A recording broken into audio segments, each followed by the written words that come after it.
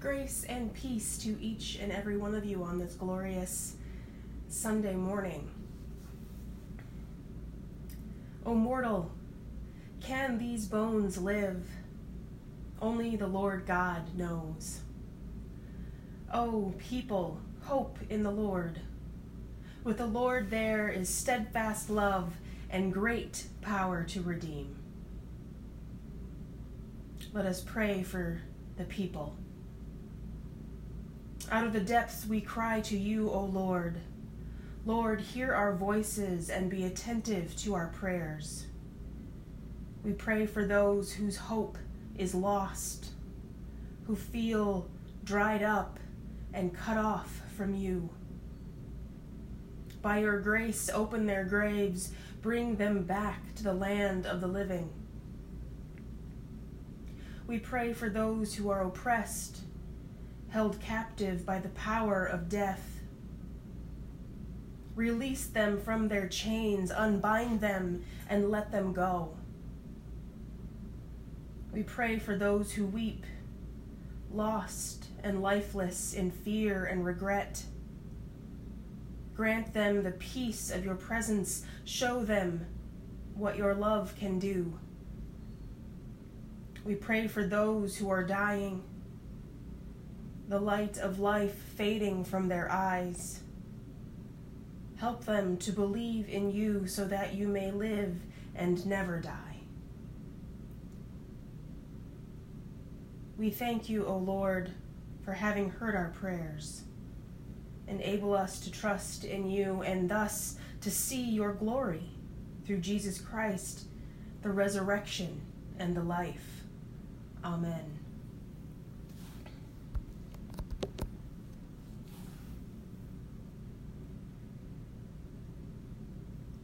And before we hear the words of God today, let us pray. O Lord, we wait for you, and in your word we trust. By the power of your Spirit, set our hearts and minds on the source of life and peace, Jesus Christ, our Savior. Amen. The scripture this week comes from Ezekiel 37, verse 1 through 14.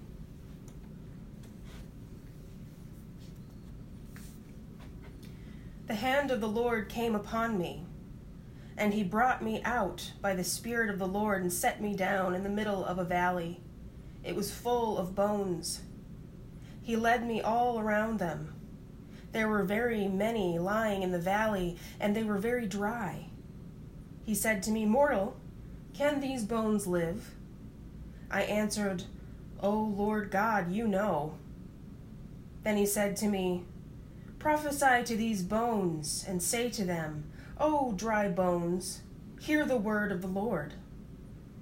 Thus says the Lord God to these bones, I will cause breath to enter you, and you shall live. I will lay sinews on you, and you will cause flesh to come upon you, and cover you with skin, and put breath in you, and you shall live, and you shall know that I am the Lord."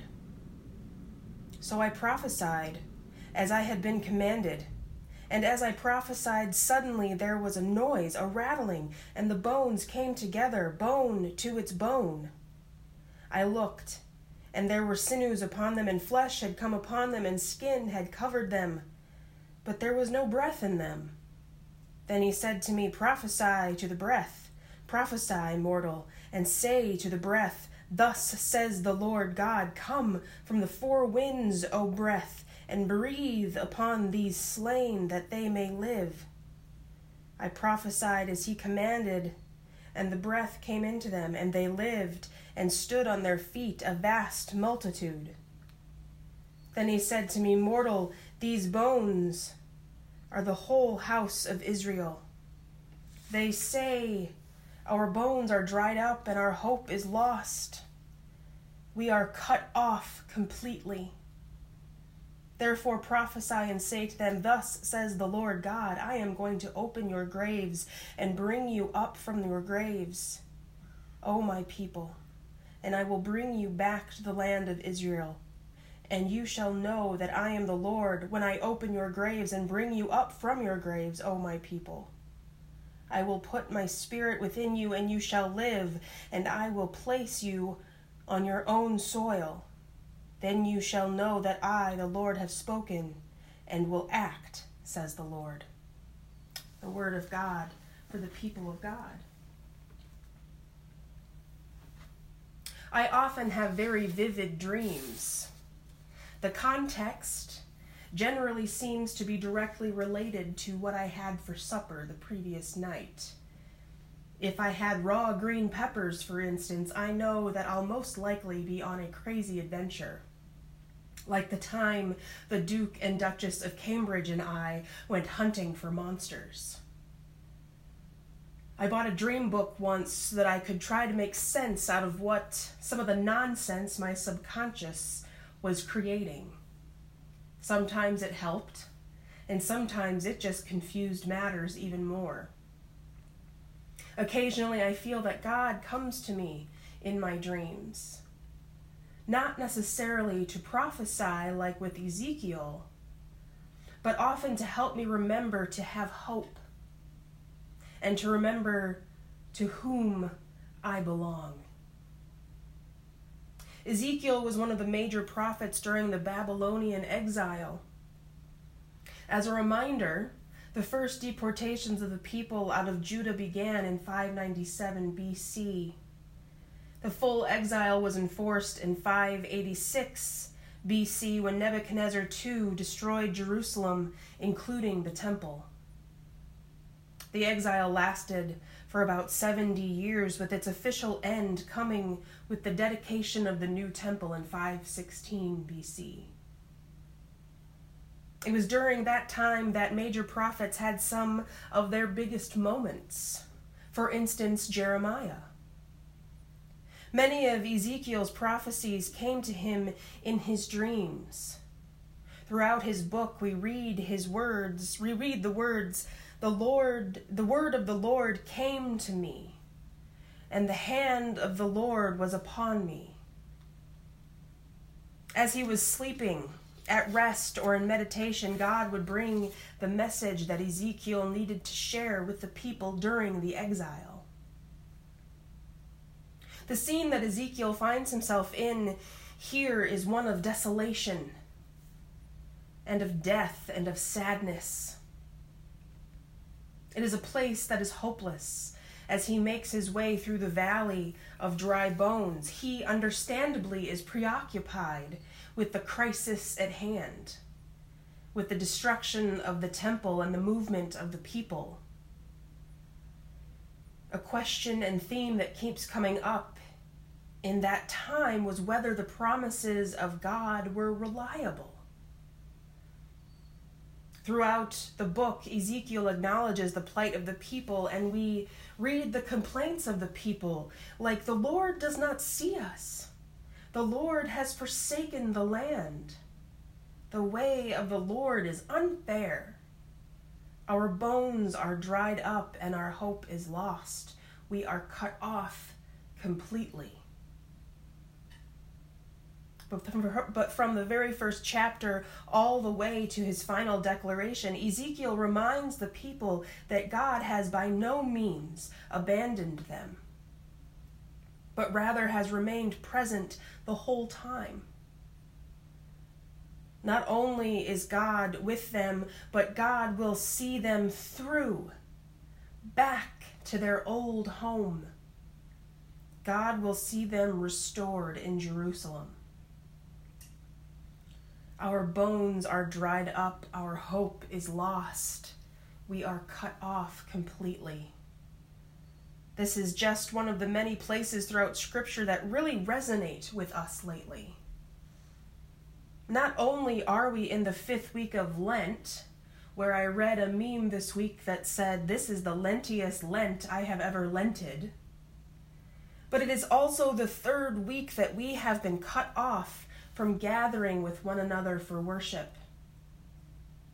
The separation can seem hopeless. The isolation can seem overwhelming.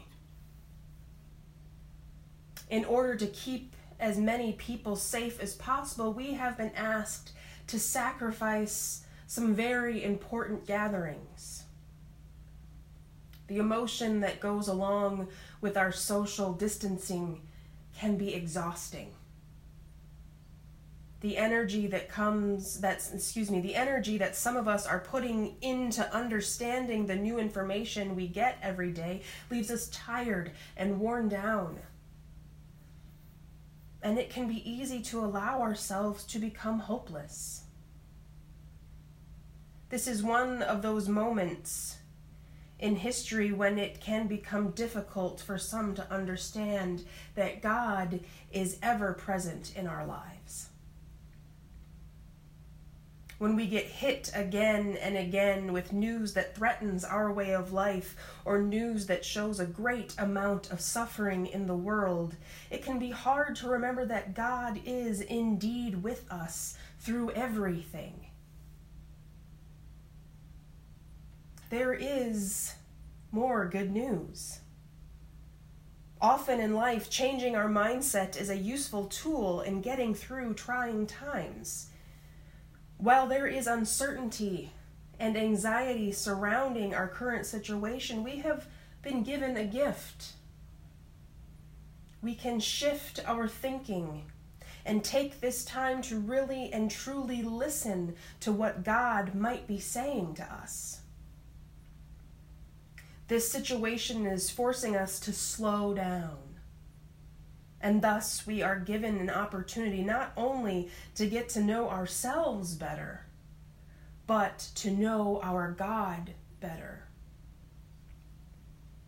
Lent is a time in which we either give up or take on something that will draw us closer to God. It has been interesting to me that as I got closer and closer to Ash Wednesday, I felt too busy to find something, to find a way to calm my mind and restore my spirit. I had pretty much decided that this year I just didn't have the time to start a new discipline. I did not know at the time that the new virus that we were hearing about was going to turn into what it has become. Although I am busier in different ways now, being sheltered in place has freed up about 15 to 20 hours a week that I can connect with myself, that I can realize that I really do like and love my husband, and to hear what God may be telling me. In the midst of the chaos, God is with us. And so we should make sure that we are with God. Use this time to be restorative as best as you are able. Dreams, meditations, what we hear, what we read can all be ways that God is trying to get our attention. While we finally take the time to to organize our sock drawers and our closets, our thoughts can turn to God. Let the Spirit of God wash over you in these weeks. I do not know how long we will be apart. I know that it will last at least a couple of more weeks. Use this time for devotion, for discernment. Take time to breathe. Take time. Our spirits are dry, like the bones in the valley of Ezekiel's dream. But just like God had Ezekiel command the bones to come back together and for breath to be breathed back into the bodies, we will eventually be back to life as we know it. Our spirits are dry, but our hope is in the Lord, and thus our exile will not last. So do not let your hearts be troubled. Quiet your minds, allow yourselves to dream. And in the future, if the future King of England asks you for your honed monster hunting skills, you best honor that request. And now let us pray together the prayer that Jesus Christ taught us. Our Father, who art in heaven, hallowed be thy name. Thy kingdom come, thy will be done, on earth as it is in heaven. Give us this day our daily bread, and forgive us our trespasses, as we forgive those who trespass against us. And lead us not into temptation, but deliver us from evil. For thine is the kingdom, and the power, and the glory forever. Amen.